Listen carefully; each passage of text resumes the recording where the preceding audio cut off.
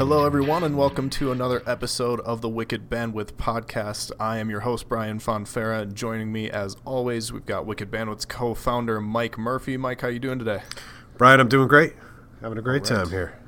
Good deal. Always great to talk to you on the podcast. We also have a special guest joining us this week. It's Rich Modulewski of CBRE. And Rich, how are you doing today?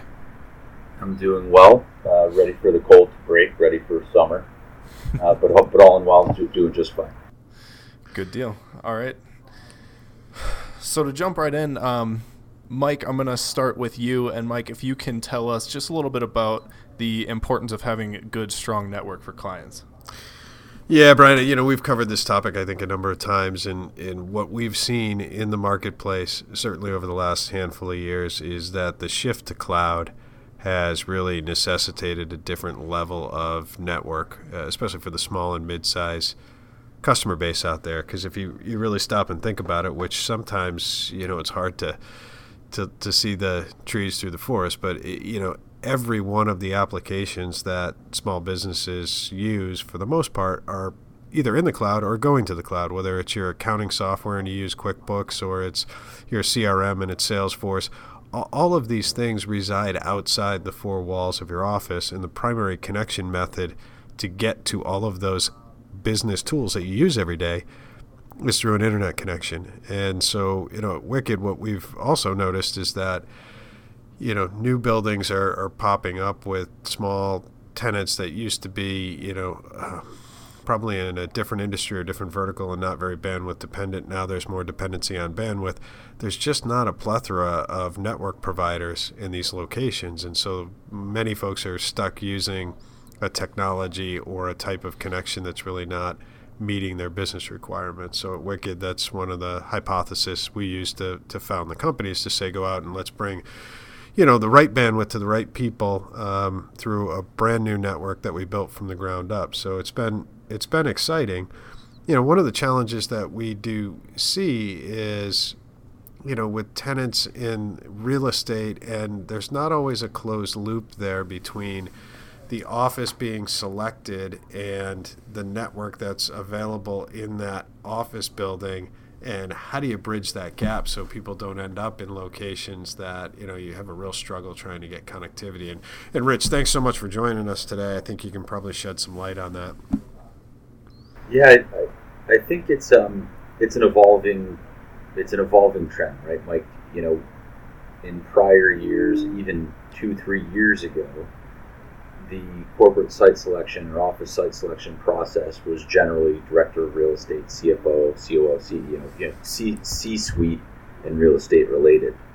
But because, as you mentioned, the reliance around stable connectivity or high bandwidth for cloud applications, the IT personnel, whether that's director level, CIO level, what have you, is very much part of the site selection process to make sure that the facilities or office buildings that are being selected will ultimately be adequate or more than adequate for what the technology needs are of the firm. That's great. And Rich, if you could expand a little bit, talk to us about how network impacts real estate selection and what questions tenants should be asking regarding the networks. Yeah, this is one that Mike and I have gone back a number of times on over the past couple of years on does connectivity drive real estate decision making, and I think the verdict's still out, but it's definitely in the top 3 or 4 decision making criteria at the moment. So we don't know yet if a corporate user is using level 3 for their MPLS and the office building that they select doesn't have level 3, whether or not that will stop a company from selecting a certain building. That being said, the CFOs and even CIOs to this degree now want to understand what the cost difference at least is going to be. So maybe it doesn't sway a decision, but they do want to know what's the financial impact, right? So some of the questions that tenants are asking or that we're suggesting they ask beyond the baseline of what carriers are available in your building today is, do you have redundancy and path diversity coming out of your building? Do you have any WISP or wireless providers on the roof to potentially provide a second or third pass for redundancy? And also, I think what's becoming increasingly important is to understand if the carrier that you ultimately would like to use is not in the building today, what's the path to getting them into said building? Does the landlord have a stock building access agreement? Are they familiar with that process? Are they open to allowing another carrier to enter the building? And what we found is, because of the size of the deals, the office deals, that landlords will be much more forthcoming and or willing to work with a tenant on a new carrier before the lease is signed versus after. And I don't think that's intentional. It's just when you have a captive audience and you need something specific done to make sure the lease is signed, you're going to have a little bit more momentum, more leverage to ultimately get everything in place that you need before you sign a lease. Rich, can I, Brian, let me jump in here and ask Rich a couple of questions if it's okay. Rich, so tenant goes out, looks for space. At what point do you see, in your experience, that they're starting to look at the network perspective? Is it early on, or is it halfway through the process, the end of the process? When does that happen? I think it's still all over the place, Mike. I don't know that it's been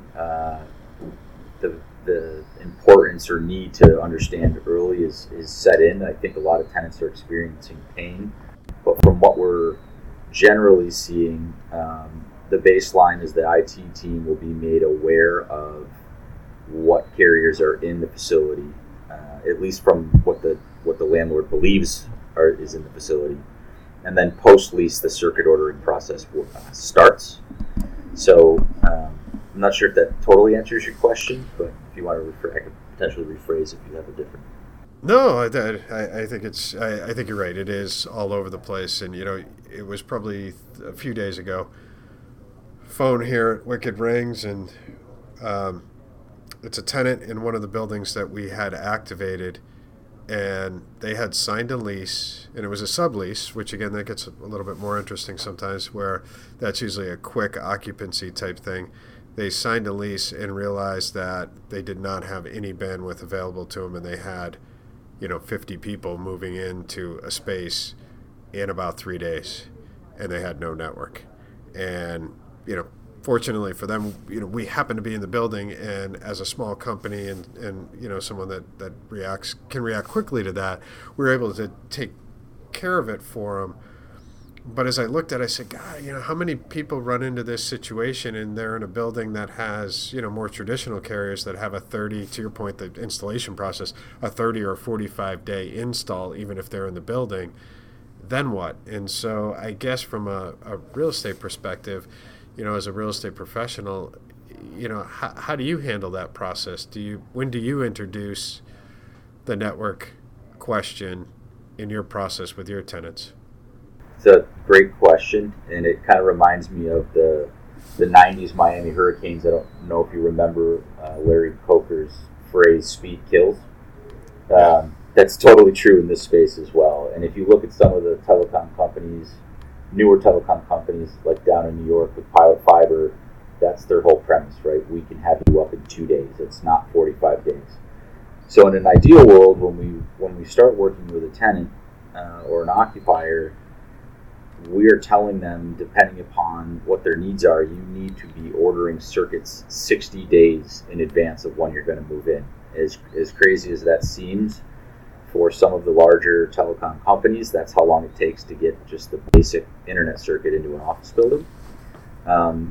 If we're mitigating damage on a lease that was signed and we are, we weren't necessarily part of the process from the beginning, and it's more damage or crisis control, the first thing we're going to do is go to our list, figure out who's in the building, and ultimately, in an instance where you need to get connectivity within 4 or 5 business days, wireless is probably your best bet. It's stable, it's a growing industry, and the speed to market is obviously the big benefit. So if we can control the process, we want our clients to be, signing orders 60 days in advance of the lease. If that's not possible, maybe we'll order broadband circuits on a temporary basis until the internet can come, proper internet or DIA circuit can come in. But ultimately, if there's a WISP available or a more creative, more entrepreneurial, or more flexible company, kind of like Wicked, it makes the process a lot easier to get a circuit up and running fast. Do you have any more questions for him, Mike? I'm always full of questions, Brian, right? That's my thing. That's what I do. I guess again, we see the struggle from two sides on this. One is the tenant that didn't plan properly, because we're not on the front end of that process, right? We're usually getting in at the end of the process when there's a problem, and so I'm sure there's plenty of tenants that handle it very smoothly, and we've seen the results of that working with some of our clients. But more often than not, we see a fire drill. The other piece is from the property owner manager side. Sometimes they're not quite as responsive and easy to provide access, and there's probably a whole bunch of reasons why. I guess I throw it back to you, Rich, to say, if you were to give the tenant population out there a few tips, what are the biggest tips that you'd give them to say, hey, when approaching real estate and telecom, here's what you need to do? Yeah, it's a good question. I wish I had a perfect, magic bullet answer, but I think it's case by case. And if it's an instance where the tenant is moving into a new building and they haven't signed a lease yet, you absolutely just want to get in writing if the services are not already available in the building today, but that within 60 days or 45 days, the service that you want can be built in. You absolutely need to include as part of your lease language that, if the building as it stands cannot service your needs, that you have the right to bring another carrier into the property, assuming a mutually agreeable document can be signed between the carrier and the landlord.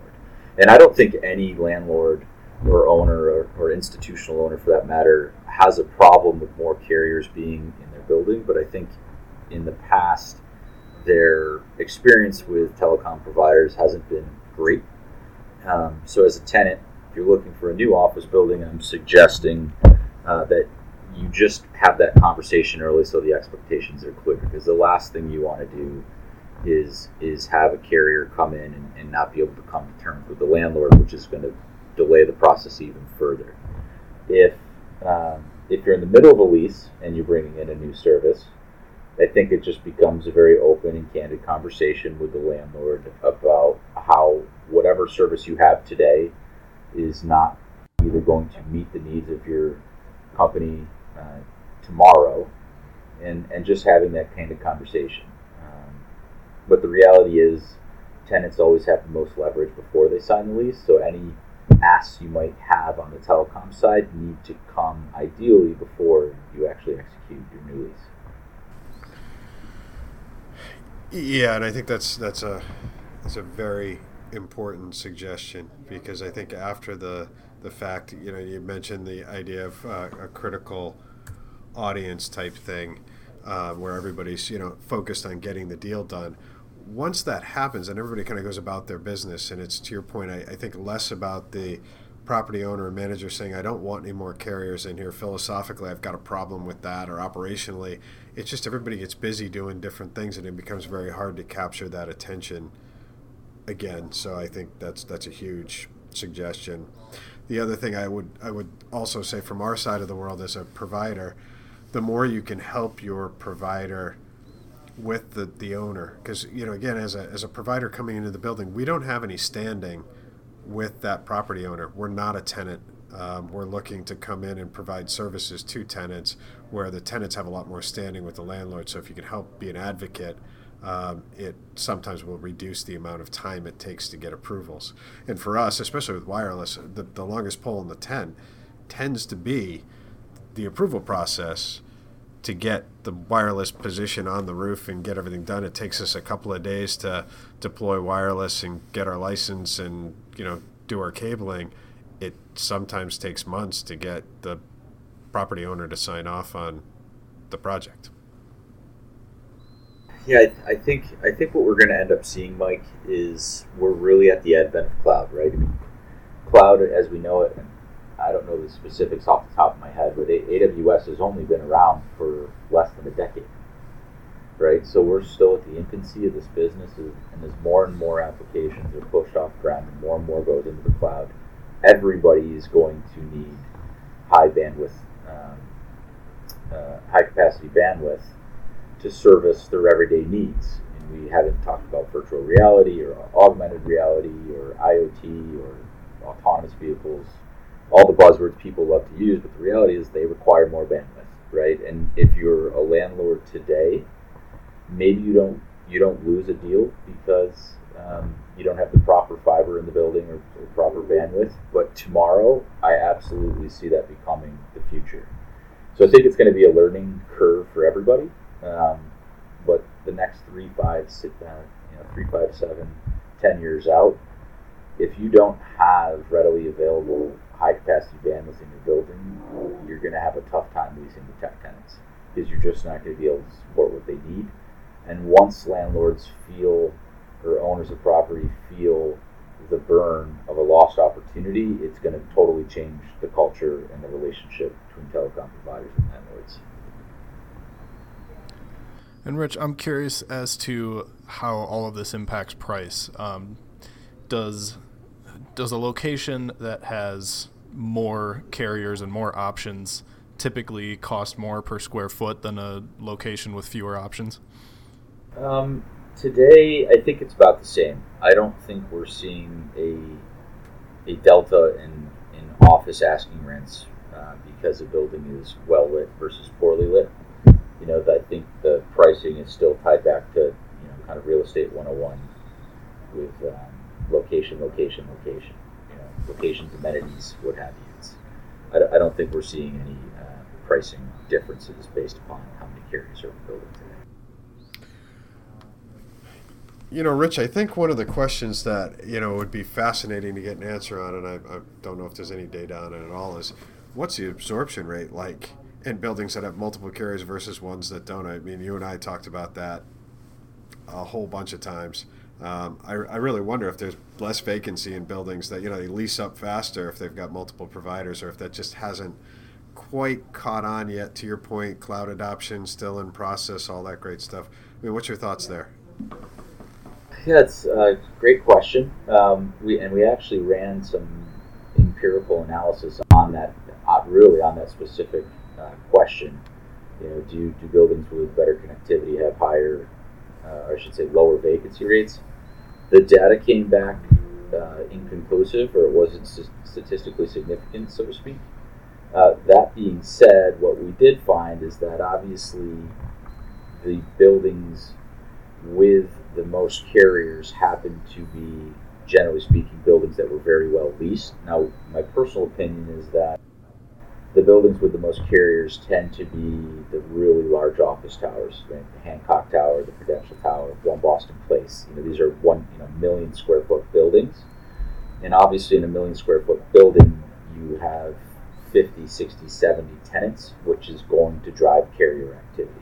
Right. So, we think today the premier buildings in the Boston office market have the most carriers because they're the biggest and nicest buildings, and people want to be there anyways. So it was really, the tenants didn't follow the carriers followed the tenants. Right. Yep. So Mike, if I could switch it over to you and ask you, given all the factors that Rich has laid out here, where does Wicked Bandwidth fit in? What is Wicked doing to ensure strong networks in these buildings for tenants? Yeah, that's that's another great question, right? I think for Wicked, we can play the role of a primary provider. We've got a very robust internet offering that people could certainly use as a primary network. We also have served the role as a backup provider, where we're, especially if we've got wireless in a building, it's a completely separate, diverse path that allows people to get out of a building without going through the same manholes and risers and all that great stuff. So we've acted as primary and secondary. I mean, with the property owners, we've done a whole bunch of different things where I think some have been easy and some have been hard, but I think at the end of the day, adding another network to the building in general is a good thing for their tenant population. And we've just tried to be real flexible about our terms and how we come in, and every building's different. So, for us, I think some of the things that we can do for the property owner is when they do have tenants moving in our lit buildings that have an emergency, we're super flexible on getting folks turned up and getting contracts signed and moving things along so that the first experience that tenant has with the building is a positive one, and hopefully the buildings help facilitate that. So, a whole bunch of different things. And again, Brian, taking a little bit of a hard right turn, and Rich, I don't know if you've got a couple extra minutes here. I'd love to hear from your perspective how the co-working space is impacting the real estate market just in general. Just, because that's something that comes up with us. Now we've got some of our customers that leased office space, not huge offices, smaller offices, are now migrating to the WeWork type environments and not staying in their own office space. In general, just high level, what's your thoughts there? Yeah, there's certainly no shortage of co-working spaces and different co-working companies.